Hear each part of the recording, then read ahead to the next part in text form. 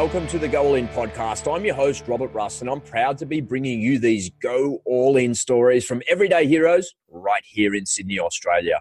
Today on the show, our guest is Garrett Norris, and he's from the Healthy Business Builders Group. If you're a first-time listener of the Go All In podcast, welcome.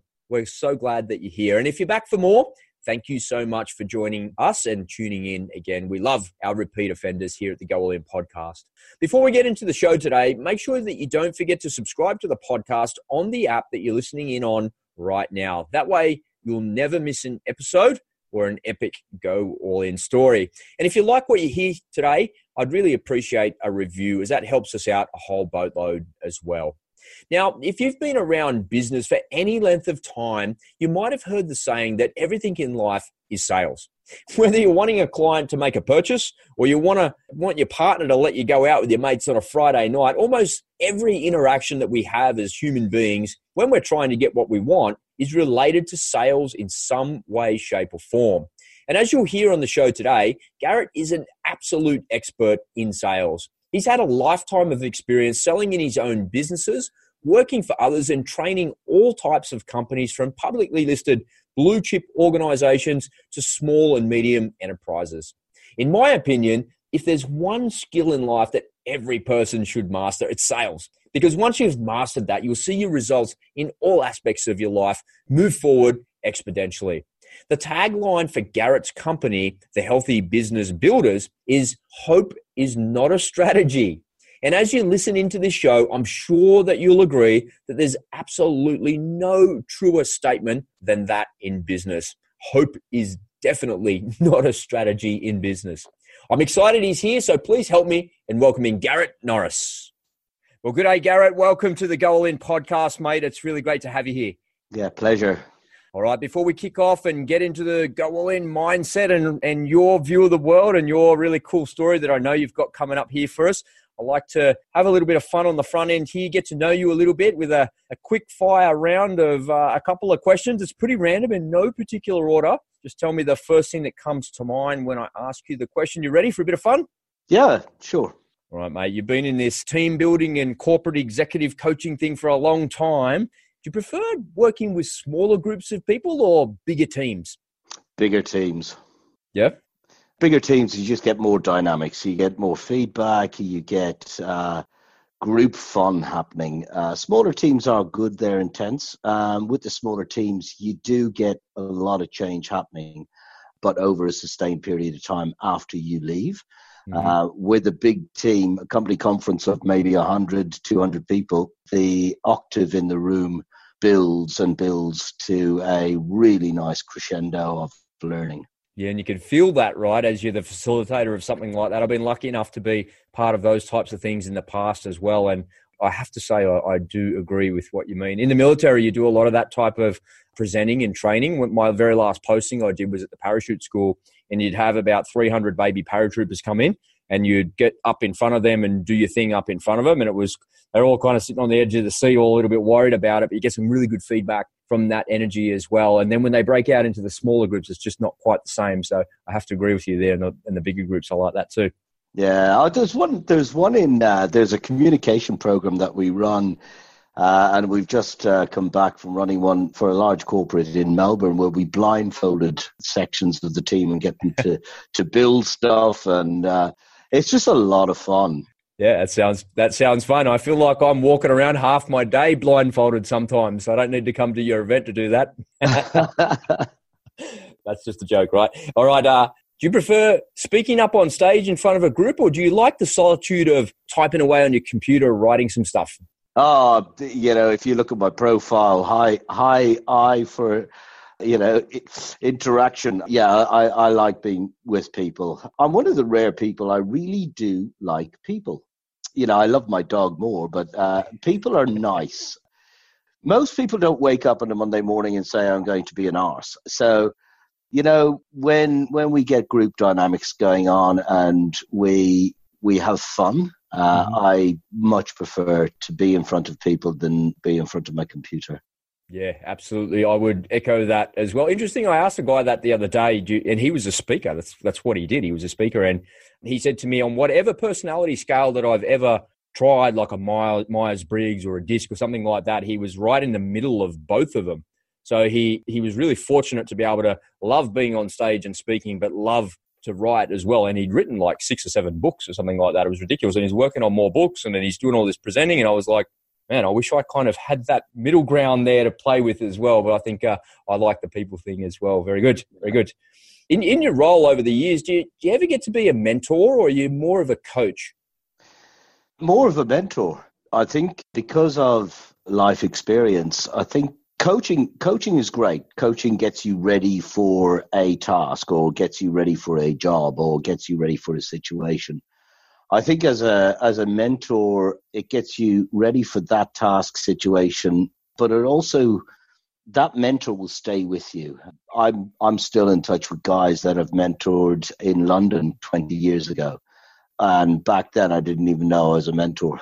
So they still contact me and ask me for advice and stuff like that. I much prefer to stay with people than walk away and then have the fruits of your labor and not know what's happened.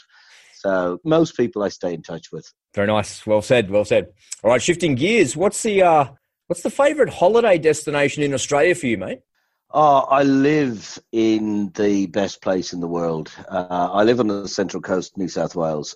I've chosen to move there because of the beaches. I love scuba diving. I love the beach. I love all of those things. So really hard one. Best holiday destination, Port Douglas, I suppose, aside from where I live.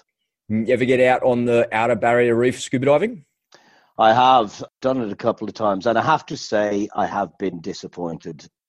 I have scuba dived a lot around the world, so there's a very high bar to live up to in some of the places I've been. Do you ever get up to Southwest Rocks where the grey nurse sharks are? You ever dive up there? Yeah, that's one on the bucket list. Mm-hmm. Absolutely. Love to do it. I was 14 years old when I learned to scuba dive. Same thing on the Barrier Reef. I did one of those like hotel things where you go out there, did your first dive, and fast forward a couple of years, I was in the Navy, and I was a diver in the Navy in that as well. And lucky enough, I was posted here in Sydney, and we did a lot of scuba diving around Sydney Harbour and just working away and whatnot. And of all the places I've dived in the world, same sort of thing. Some of the best spots are just right here in Sydney because the water's a bit colder, so the visibility is a bit better, and the wildlife and the sharks and all the things you see here are just absolutely incredible. Is there a favourite spot for you on the Central Coast? No, just the HMSA Adelaide. That's a really nice, easy dive. I'm a lazy diver, so I get in, I potter around, and I do my thing. The last many years ago, I think it was 2000 or 2001, I was up in the Barrier Reef when the Lonigans went missing. Right. And that was interesting. And that business Calypso went bust. But back then I was quite surprised at the lackadaisy way that they ran their dives. It was kind of, yeah, she'd be right, mate. Leaving the people behind. It's terrible. Yeah, pretty much. But then again, are they alive or not? The mystery continues. The plot thickens. Tell me, what's it like diving on HMAS Adelaide? That makes me feel a little bit old. I remember when I was in the Navy in ship's company with HMAS Adelaide and on exercise with them and travelling around Southeast Asia and whatnot. And I was on guided missile frigates as well. So what's it like to scuba dive on? That must be kind of cool. It's nice. It's just a pleasant dive. The best wreck dive I've done was the Thistlegorm in Egypt. In the Red Sea. Yeah, and I got a chance to dive it before it was made a war grave.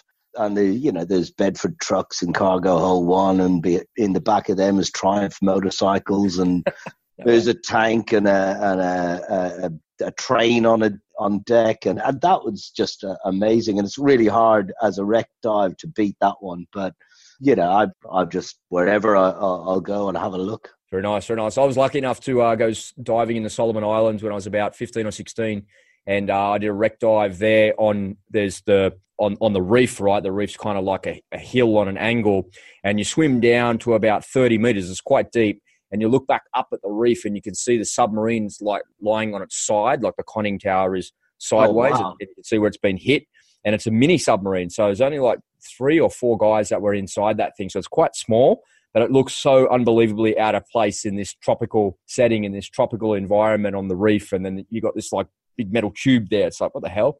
That was a very, very cool experience. And then looking up at it with the sunlight and the blue tropical water. So really, really cool. I love wreck diving like that as well. Yeah. There's a B-52 bomber in Corsica. Really? It's perfectly landed on the bottom of the ocean, and you just pop her along, and there she is. She just opens up in front of you, and it's just amazing. Yeah, but yeah, I don't get enough time to do enough diving now.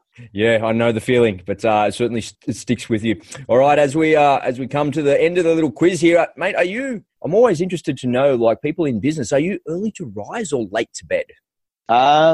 Both. So my body clock is 6 o'clock is a late lie-in for me. So if I make it past 6 o'clock in the morning, that's pretty unusual. And then, you know what? If I'm still working at night, I'll just stay up. If there's something on my mind and I need to get it done, I'll get it done. I don't like procrastination. So it depends. I'll catch up on sleep when I'm allowed. Beautifully said. Get the priorities straight, finish it off, and then sleep when you're dead. I love it. Well said. All right, mate. What's the you've got a really cool motto and tagline that I want to talk about later on, because I really love it. It really kind of captivates me and encapsulates a lot of what you guys do as a business. But what's the best piece of business advice that you've ever received? Somebody said to me once, just emotion for home, passion for business. I love it. So they didn't say it in those words. They said, you know what, it's only business. It's not like you've lost a loved one. And that's kind of resonated with me throughout my career. As a young man, you'd lose a deal and woe is me, the world is ending. And I suppose now it really is that I love what I do. The weekends are a deterrent for me to work. People can't understand that. Holidays for me is just an annoyance away from what I love, which is work. Yeah. And I've managed to carve myself a business where I help people. I am in corporate. I get a chance to work with some really cool people and cool brands. But with that comes a certain amount of pressure and stress. And I say I don't do stress, and I pretty much don't, because I keep reminding myself, you know what? Emotion for home, passion for work. You come around messing with my family or my loved ones, I will get emotional, and that is stress. You know what? It's only work. I love it. It's actually a really good grounding mantra. I'm gonna borrow it if you don't mind. Yeah, sure. I'm gonna use it. I like that a hell of a lot, because I'm pretty emotional about things. I get riled up by stuff, but I shouldn't do that so much. And yeah. It's a nice little leveler and a balancer. It's so easy for us to get caught up in our own head. And when I'm mentoring people, you know, you come in and it's, oh my God, I think I'm going to get the chop, or this staff or that staff, or I haven't made budget, and I've been up all night because I can't sleep because of this, because of that. And you kind of say, well, you know what? Is everything works out in the end. If it's meant to be, it's meant to be. So there's no point in getting emotional. Keep that, save that. That's the good stuff. Keep that for your loved ones. Well said. Great advice, and definitely I'm gonna borrow that and use that for myself as well. Well, Garrett, thank you for sharing that with us here on the front end of the podcast. A little bit of fun, a little bit great way to get to know you a little bit as well, in work and outside of work as well. So thank you for that. We appreciate it. But people come on over to the Go All In podcast to learn more about others that have gone all in. So Garrett, if you could, mate, could you please share with us your biggest Go All In story or stories, and the lessons that you've learned from your commitment to success? Yeah, I've got a few. When I was a young man, I suppose the first test of Go All In, not being able to read in school, both my brother and sister being academic, and then I come along. So it was interesting. Back then in Ireland, dyslexia wasn't a thing that they knew about. So, you know, you put into a class with the special needs, and that's cool. So I left school when I was 15. Decided that I'll pursue a career in hotel management. I left home, moved out on my own. When you were 15? Yeah. Wow. Moved up to Dublin, got a job as a trainee manager in a hotel in Dublin at £45 a week. Out of that, I had to pay 20, and it took me 3 years to save up for a plane ticket to London. Flew to London and didn't have anywhere to go, so I spent some time on the streets. Bought my first suit from a Salvo's in Hammersmith and went around to the Centre West Hotel in Hammersmith and begged them for a job if it came with a room. And that was pretty much the start of my career. Had I not taken those two major, go all in, it's roll the dice. I don't think I would have been here today. I would have been still in Ireland behind a bar or as a labourer, but I backed myself. Did you ever think that you would end up in Australia? No, it's a funny one. You look at it, and my sister and a lot of my family ended up in Canada. My brother's in London, and I'm in Australia. All over the world. Yeah, pretty much. But back then, there was in the early 90s, there was no jobs in Ireland. So if you wanted a career, you've got to leave. Right. Why was there no employment? What was the economy just really down, or what? It was a very oppressive time in Ireland, way before the Celtic Tiger and the economy boosted. The unemployment was ridiculous. I went back to once after I lived in the Channel Islands, went back, and the queues for the dole were a mile long. And I remember back then, I left the Channel Islands as a hotel manager. I went back to Dublin, couldn't get a job. And the only job I could get was selling life assurance door to door for Canada Life commission only. Gosh. And that was my introduction to sales. And bizarrely enough, I enjoyed sales. So that's when I moved back to London and pursued my career in sales. Wow. On this show, we have people tell us all sorts of go-all-in stories. Often they're ones of transition. Sometimes they're about health or relationships or something like that as well. But it sounds like you were put in a position where you kind of almost had no choice, and you got to back yourself and you just keep going no matter what because you've got no choice. Is that what happened right there when you left school? No, I don't agree with that. We all have choices. And I had choices. Mm-hmm. I chose the choices I chose. The choices I had, I could have stayed and worked as a labourer. There's plenty of choices that we have in life. There are doors that we can choose to go through. The have no choice is, I believe, a cop-out for making a choice. So no, I decided I wanted a certain career. I was a very ambitious young man, and I didn't want second best. I believed then, and I believe today, that if somebody else has done it, I will be able to do it. All I have to do is apply myself and learn. So with that in mind, it was, okay, do I want second best? And am I okay to settle for what the teachers advised my parents to be? For me, is a labourer's hand. And that's what at 14, 15, that's what the school was preparing me to be, a labourer's hand. So when you got to London and you found yourself you started to get a little bit of momentum with your career, what did that feel like? Because you're not a labourer's hand there. You're actually doing something you want to do. Yeah, it was good. It was good because I moved when I got the hotel manager's job. Then I was moved to Brighton as a food and beverage manager, and I was one of the youngest food and beverage managers in the UK. I suppose then when I was asked to go as a general manager of Hotel Fontainebleau in the Channel Islands, running a nightclub and a hotel at the age of 23, the ego took over, and I thought I was invincible. And, at 23, I knew everything. I was full of misguided pride.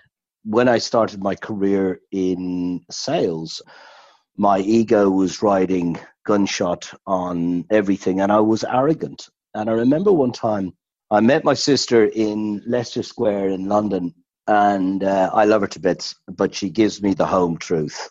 She is She grounds me quite well, and she pointed out that I had turned into an arrogant arse because I was chasing the dollars, and I was, oh, well, I can do this and I'll get that. You know, I want the faster car and the bigger house, and I got my suits tailor-made in Bond Street and my shirts tailor-made and my silk ties. And she looked at me and she just said, you're an idiot. Then I hit a stage of, wasn't going that well. London was hard, and I was winning clients like Financial Times, and, they were pressing me hard for stuff that, I wasn't ready for. Mm-hmm. And she handed me a book called The Alchemist. And I read that book and I went, you know what? It's so spot on. While I'm chasing my pot of gold, it's there beside me, and I was too blind to see it. So that whole emotion for home, passion for business, I think that is really important. And integrity and all of those things that we talk about in business. And we've got businesses that spend a lot of money on their vision, mission, and value statement, but do they actually live by it? My question is, do they embrace it? I honestly don't think they do. I'll make the hard decisions in business, but I value loyalty and I value integrity. And I suppose that's born from a little conversation my sister had with me many years ago, calling me an arse. And obviously you've carried that with you, and it was a humbling experience there for you as well. I think for me, when I left the military, I was chasing the bucks as well. And I think as a young person, you do that because you want for things. And I've discovered that later on in my life, and particularly when I've discovered media and podcasting and doing video and helping people like I do now, that fulfillment is not for me about how much money I've got in the bank. It's very important because you need to eat, of course, and you need to live a life and give your kids a better life as well. But I discovered that I measure my success by how many people that I can affect in a positive way. And the more people I affect from a positive side of things, the more financial rewards seem to come to me like that. So, and if I do it in a way where it feels really good to do that, more of it just keeps coming. And it's such a great positive feedback loop in my little bubble in the world that I live in. And I really, really wish that I learnt that earlier on in life. Not that I'm that old, but I wish I had learnt that at the end of my military career when I first started going into business and doing that. I think I would have been far more successful. So anyone that's out there listening and has a sister that can slap you over the head with a book, make sure she gives you the book and listen to the advice of the sister as well, right? Yeah, good. Yeah, absolutely. And you know what? It doesn't cost us anything to have a kind word or pay it forward. Mm-hmm. It doesn't take a lot to smile at somebody and help somebody. You know what? Could we be richer financially if we just chase the dollars and invoice everything we possibly can? Yes, of course we can. But will we be richer in soul? I don't think so. Mm-hmm. I also discovered that there's the weird dichotomy, right? Is that you've got a potential client in front of you and you're working for business. And I discovered that if I stop trying to work for the business and actually be really present with them and really understand what it is that they are looking for and what they need, and can I help them meet those needs? And sometimes I do it just without expectation. Sometimes I just help people just because, and with no expectation of anything. And it's not about creating karma or anything like that. It's about just being a little bit kinder and just being a bit nicer, because you don't have to be this like dog-eat-dog vicious business person trying to win every single dollar that you can.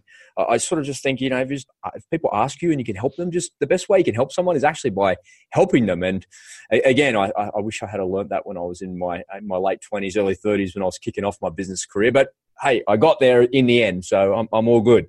Yeah, it's just do the right thing. I spent a long time 2 weeks ago trying to convince a client that they don't need to do buy certain profiles and it was an extra $7,000 that they didn't need to spend, but they just wanted to do it. And you know what? I'm grateful for the business. Don't get me wrong. I'm very grateful, but I don't want it purely because they want to spend it. I want to do the right thing. If I can get the result for people without gouging them. And that's the other thing about this industry. It's you're going to get me onto a topic that I'm very passionate about. which is if we look at the management consulting industry or the sales industry, if you look at sales, it's the only mainstream profession that we cannot get a degree in. We can get a marketing degree, we can get all of those degrees, but not a sales degree. I've worked with universities on their sales program, but they still don't have a sales degree.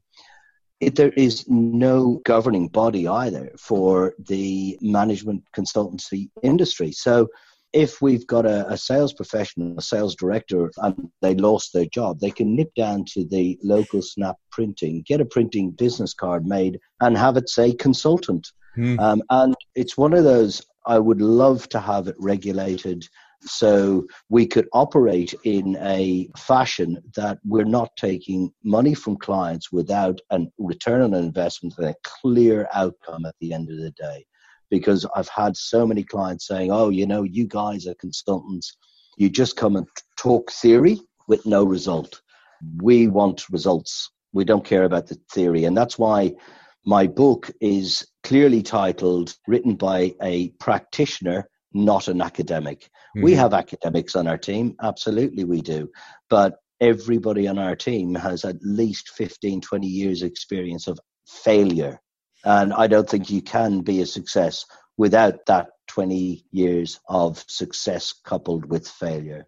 Is that maybe why there isn't a formal qualification for sales? It's a subject that's very dear and near to my heart as well, because as a young guy, when I left the military, I had a business with two of my mates, and very quickly I realized that the idea that we had for the business was excellent. It was working really well, and the thing that was lacking, the gap in my knowledge, was not being able to execute and deliver on the business.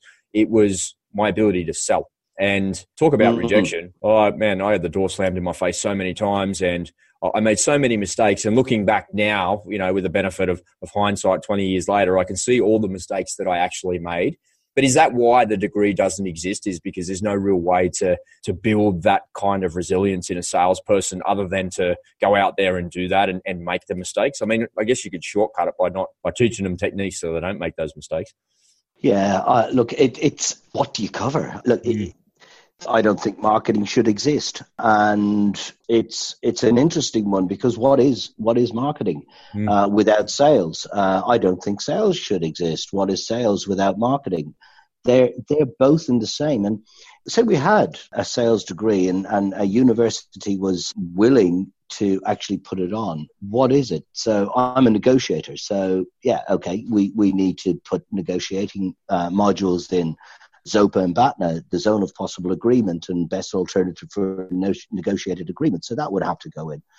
We would have to have listening skills. So part of the psychology would have to go in. Clearly, all of the marketing, a lot of that would need to go in. Counseling, yep, we'd have to put that in. Questioning skills, so part of the law would need to go in. Research skills. So where do you start with it? And, one of my team, Professor Peter Koblis, he's amazing. But we started putting this together, and we do have it, but I just haven't had a university that has the courage to take it and run with it. Well, what do you need to do to get it to that level? How does that actually work? You've created the course, got the modules and whatnot. What do you have to do to get it into a university? How does that work? I don't know. So I first of all, I need to get a university to say, yeah, let's do it. And then they build it into their curriculum, and then they create a degree course for it. If we've created the Kona Academy, and that is 8 modules all the way from the basic of profiling somebody in a sales context using DISC or MBTI or whatever profiling tool you want to use, using an LP, body language. Then we move into customer service. Because if we can replace SELL with HELP, that's all it is. Everything we do in life, we have to be sold.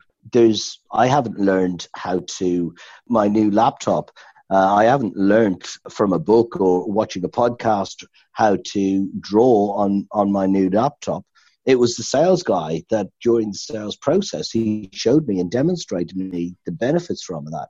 So without that, maybe that wouldn't sell. And there's a company called Edwards Lifescience that produced a heart stent that saves many, many lives. They approach us. They produce these things. They have minds the size of planets. They can't sell it.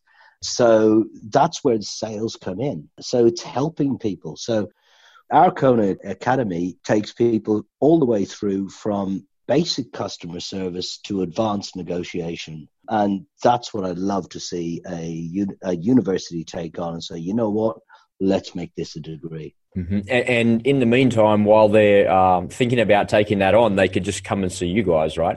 That's the whole point of you existing. Yeah, absolutely. The irony, of course, is nothing. We don't do anything scheduled, and people call us up. Can I have your standard sales training? My response is normally, sure, absolutely. Just give me your standard customer. I was going to say that. Is that the standard person? He's 5'9". He's approximately. Yeah, and it fascinates me that people still send their team off to scheduled training on workshops. As a facilitator, and you would know this, as a facilitator, we are always going to adjust our delivery to the lowest common denominator within that group. Try to facilitate the more advanced people. So you put your team on a scheduled course where you don't know the capability of the other people coming along, and then you hope, and we know hope is not a strategy. You hope they will come back with something good. Hope. The hope is not a strategy. It started off as the hope is the enemy of happiness. So it's not a great strategy, is it? So as Ruskin said, he coined the pay peanuts and get monkeys. So it literally is that. I have to say, one of my notes that I've got here is I did a little bit of background on you before this interview was hope is not a strategy. And it really, I don't know it's just, they're just words, right? They're like 5 words. Hope is not a strategy, but it really kind of resonated with me at the core of my being. And I think because it strikes at the core of one of my core beliefs, which is I don't hope for anything. You got to work for whatever it is that you want, and things happen. You either get positive feedback or negative feedback, you win or you lose type thing. But the word hope is really just not in my vocabulary. So I think it's so powerful in business that you just can't hope that I'm going to win that deal, or I hope that I can get 25 proposals out this week and hopefully I'm going to win one of those things. If one of my sales team is saying that to me, it's like a big giant alarm bell, because it means they're not working towards it. They're not following a process. They're not using a procedure that we've created internally. And yeah, hope is definitely not a strategy for business. No, absolutely. And no matter what we do in life, activity equals results. We can sit in our backside and hope that the deal will come in. We can sit there and hope that we'll lose the 100 of the 200 kilos we're carrying around. We can hope to have muscles and sit there and not do anything. Unless we take action and have a strategy on how to do that. So I really hope that we hit our target for next year. Great, they're words. What are we going to do? What's the target? And reverse plan that. How many people are we going to talk to? How many people are we going to meet? How many delivery are we going to do? And so, yeah, hope is certainly not a sales strategy. A very, very, very clever tagline. One of the most clever taglines I've seen in business for a very long time. So nice work on that one. I just want to shift gears here a little bit, Garrett. As I looked at your profile, I noticed that you'd worked with the big end of town, like the major corporate public companies, like a bank and a big major company, but you've also worked with the middle and smaller end of town as well, and in the startup world and helping people get up on their feet and working with smaller businesses. Can you share with me and share with the audience what the 2 differentiating factors are that you can think of on the top of your mind as I'm asking you the question there? What's the difference between a big giant business who's doing really well with sales and a small business that's not doing so well? What's the difference? Why does one business do really well and get giant and the other business just stays where they are or really, really struggle? Hope is not a strategy. I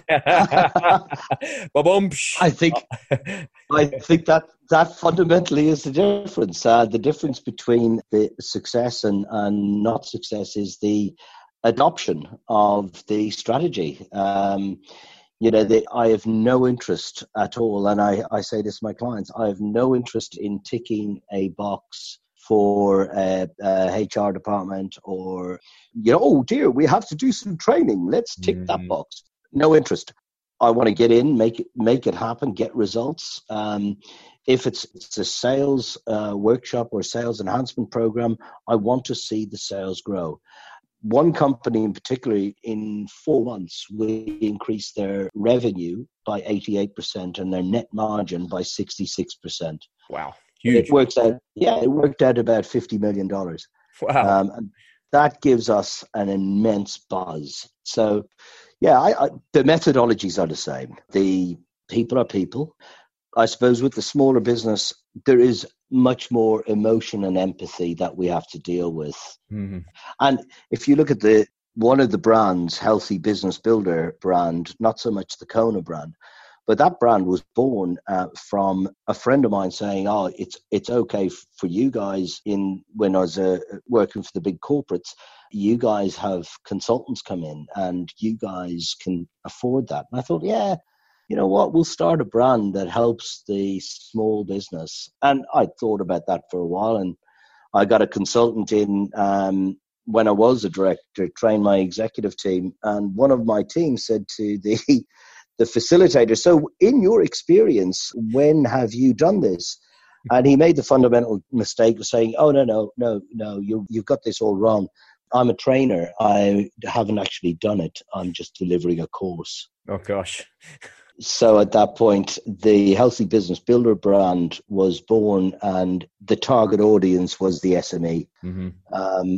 But we picked up Livestock Australia. We picked up the gorillas as well. So then we said, okay, well, all of these big guys don't fit in the brands anymore. So we need to create or buy a brand that will come back to basics. So that's how Business Coaches Sydney and Business Coaches Melbourne was born. And those two brands are keeping it back to basics, making sure that we do have our eye fixed on the small to medium-sized enterprise, the guys that want to grow, not tick boxes. We're not a passive partner either, so we'll call bullshit when we hear it. And it takes a mature, emotionally intelligent business owner to say, yeah, okay, you're right, let's try it. Very long nice answer for a very short question. Sorry about that. Well, it's a complicated question, and I was really intrigued to see where you were going to go with it. But, I guess the short answer to the long version is hope is not a strategy. And that be the difference. And along the same vein of questioning there, along the same lines, for the regular listeners that know, I've had a digital marketing agency for quite a long time, a decade or more. And for the new people that are listening into the show, welcome. We love our new listeners. Thank you. You're in for a treat on this show, that's for sure. You're getting some great feedback and advice from Garrett. Thank you for tuning in. And I've had this business for a long time, and I've seen the radical change in the way digital marketing has been delivered, and particularly in the last couple of years. And I've said this a lot recently on a few podcasts, that the last 2 years has changed a lot. And we've really had to work out a different way to keep attracting clients, because the industry is very, very commoditized and consumers are very smart. Because once upon a time, what we do today, if I rewind 5 or 7, 8 years, that was a mystery to everybody, and they would happily outsource it to a company like us. But nowadays, it's not such a mystery. Consumers have caught up. Consumers are highly intelligent, highly refined. So my question to you, Garrett, is if a business is operating in a commoditized industry, how do they compete in a hyper competitive world? What is it that they could do to stand out? Pick up the phone. Old school. That's what I do. That's exactly what I do. You know what it is? With all the technology and all the digital marketing, and we are critics, we are all of these things at our fingertips. We've got our devices, and as I was asked many years ago about showrooming and the effects that it has on the retail industry, where you walk in and you treat the bricks and mortar like a showroom. And the term showrooming was born in the US, and I gave a talk on it, and they were saying, oh well, it's the internet and social media means that people are coming into our stores and just using us as a showroom, and then they're going and buying online. And I suppose they're only buying online because you haven't given them a compelling reason to buy it there and then. And that's not price. People buy for, in my opinion, two reasons. They buy for aspiration and need, pleasure and pain. If we can meet their aspiration or need, or solve their pleasure points or their pain points, we will make that sale. But if we compete with the digital age, we'll fail. There's a young man called Sam Puckett here on the Central Coast, New South Wales, and he came into my house 2 years ago to fix my air conditioning. It was dead. It was, it was fried. It was one of those 42-degree days. And I said, just replace it. He said, hang on, I need to ring the office. So he rang the office. And he said, they want to speak to you. And they handed me the phone. And she said, are you around? Are you at home next Tuesday? And I said, well, no, I'm not. We need a salesperson to come around and measure. I said, have I asked you how much? She said, no. I said, the price is okay. Fix it. So she kept arguing with me. And I just said, look, forget it. So I looked at this young man and I said, you see? He goes, yeah. And he said, I'm really sorry. I said, can it be fixed? He said, no. I said, can it be replaced? He said, yes. I said, do you want your own business? He goes, what? I said, if you had a business, what would you call it? He said, Green Living Air. He'd already thought about it. Yeah, he had already, and I loved it. I said, okay, I'm going to set up a business called Green Living Air. You're going to be the managing director. I'll take 30%. Now, all I want you to do is charge more than your competition, but deliver expert service. If you're going to be, if you're booked in at 10 o'clock in the morning, you get to their house at 10 to 10 in the morning. You SMS them saying, no rush, I'm outside whenever you're ready. You clean up after yourself. You follow up. You call them, not email them, not text them, not social media hit them.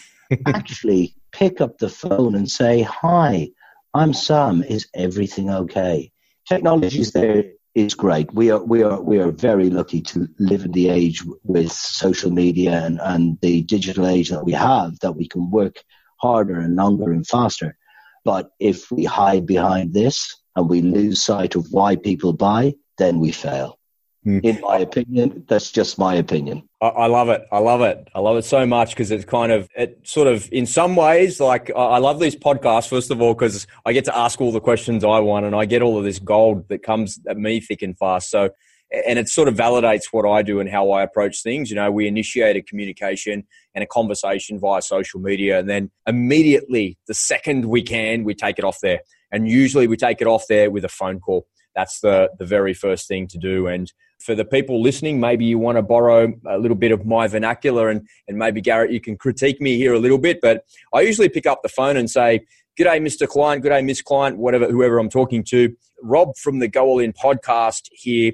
I thought, you know what? I thought I'd ring up and speak like a human being instead of hiding behind my computer and typing like a robot. Do you have a couple minutes to talk? And every single time, 10 times out of 10, they're like, yeah, sure. What's going on? And every now and then, somebody says, I'm in a meeting, I'll ring you back type thing. But it is a really great conversation starter, and building on a relationship like that and taking the relationship to the next level and just ascending it like that is really nice. We have another business. My partner is a photographer. And from time to time, I see her like a crazy person on a phone typing away and something. And I'm like, what are you doing? And she goes, oh, look, we've got this inquiry. We've got this client. I'm responding to it here. And we're drinking a cup of coffee in the cafe. And I'm like, wouldn't it be easier if you just said, hey, what's your mobile number? I'll give you a call. There's no room for error in typing on your little keypad on your phone. If you make a spelling mistake or something like that, people are kind of funny about those sorts of things. It's like, pick up the phone and talk to these human beings. And she's like, pick up the bloody phone and ring. I've got a great one for you. Say it's a Monday morning or a Saturday. It doesn't really matter. You go to your letterbox and there are 10 letters in there. And you're going through them and one is handwritten Out of those 10, which will you answer? Which will you open first? Absolutely, that handwritten one. Who the hell is writing on a piece of paper? So if we want to catch somebody's attention, we let them know that they're valued. 100%. So if I want to catch somebody's attention and I want them to read something, I'll send them a letter. Snail mail, go old school, because it's unusual. It's different. You know what? Why is it unusual? Because it actually gives I call it give a shitness. It actually let people know that you really do care. And I do. I care deeply about, I get emotionally contracted to every one of my clients. I remember my dad saying to me, he pulled out a contract once and he worked from home from his study. And I must have been only 13. And he said, Garrett, look at that. I said, yeah. He said, you know what that is? I said, no idea. He said, that's a contract. If you ever go into business, and he said, don't, for God's sake, get a proper job, get a trade. He said, but if you ever go into business and you have to pull one of these, the relationship's over. Oh. And he's right. You know what? He's right. If you ever have to refer to a line in a contract, the relationship's over, and you don't care about that client. I emotionally contract rather than written contracts. We've got contracts, of course we've got contracts. But I think if the emotional contract between supplier and client is broken, there's no way back from that. But where does it start? It starts with hello. How is that hello made? Contact can be made using standard means like digital marketing or emails, or that's initial contact. But really the warm contact has to be hello. 100. My God, it's just like exactly the way I operate my business. And I think that's part of the reason that I do pretty well out of it, is because I try to be as present as I can whilst making that initial communication as well, and just really listening to them and taking the time to get to know them as well. So it's really cool. Well, Garrett, thank you for sharing all of that, mate. It's just value bomb after value bomb there, mate. Really, that's awesome stuff. Thank you so much. It means the world to me when people come on the show and share their passions and their love of what they do like that. And clearly you're a passionate guy, and it means a lot to you, and it means the world to me, and I know it will to the audience as well. So thank you from the bottom of my heart for doing that for us.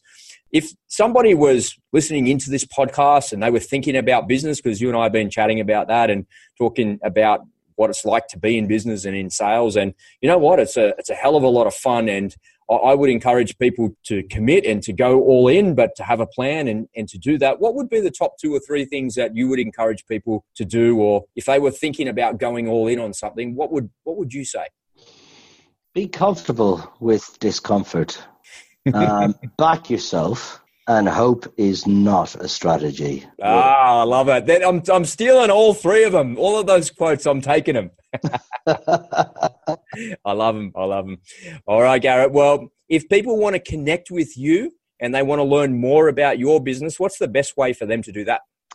They can pop onto any of our websites. The main website is just a holding page which has all the brands, which is hbbosgroup.com.au. Or they can drop me an email personally, garrett@hbbosgroup.com.au. Can't promise to get back to everybody straight away, depending on volume, but the best way, kona.com.au. Go on the website, fill out the form. We'll definitely get back to you.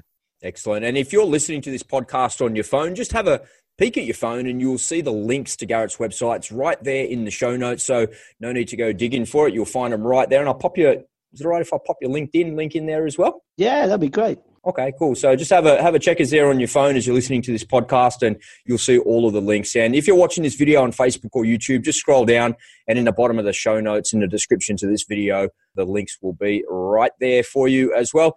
Garrett, you do a lot of work with charity. I want to close out this podcast by talking about something that is very uplifting, although this has been a very uplifting podcast. It's been a lot of fun, and my favorite topic of business and sales. I love it. It's only kind of seconded by leadership conversations. I love that as well as a military guy. But the charity stuff that you do, and I did a little bit of research on that, is pretty incredible, man. Giving back the way that you do, that's impressive. Can you tell the listeners a bit about what you've done in the past and what you're working on at the moment? Yeah, so every year we try and give back. We've been honoured to be able to be a part of $1.3 million to different charities. Wow. So far. Well done. Well done. It's the team. So this year we've put our efforts behind Spectrum Support. This is for families that live with autism. So last year we had an unfortunate shooting in the western suburbs where there was a young woman that was on the spectrum wielding a knife, wasn't taking any of the police instructions. The police assumed that they were on ice or whatever, and that young girl was shot dead. So the families of that young girl, the police officer involved, the trauma for everybody involved in that was horrible. So I met with a couple called the Peerbums. They've got 4 kids on the spectrum, and they just told their story on how hard it was for them, how little people actually know about it. And I didn't know. I honestly didn't know. And it was a great excuse for me to buy another motorbike. So we decided that, you know what, we're going to put on a charity ride in October this year. We're inviting executives to come and join us, on the ride and raise $5,000 for each rider that comes along. We're asking them to, we've got I'm just reading it out now, the GoFundMe thing website, sscharityride.com.au. So we've got that. We're asking people to come along, sign up, or donate. They just log in and sponsor me or sponsor any other the riders. If you do want to take part in it, dust off the motorbike. It's going to be 4 days. The $5,000 covers all of your food, all of your accommodation. You get a chance to meet some really cool executives as well, and just see us talk crap for 4 days and see if we can raise lots of awareness for this charity. I think if we don't give back, again, pay it forward. I know where I've come from. I know I wouldn't be here today if it wasn't for people. Just give me a hand. Beautiful. And once again, if you're listening in, I'll have a checkers at your phone, and the GoFundMe link will be right there for you. So go ahead and click that, have a look, and open up your heart, open up your wallet, and make sure you donate a couple of bucks there to Garrett and his team, because I know that would be going to a very, very worthy cause. Garrett, thanks again for coming on the show, mate. That's been an absolute pleasure. I really enjoyed that. We look forward to speaking with you again soon, mate. It's bye for now. Thank you, and bye.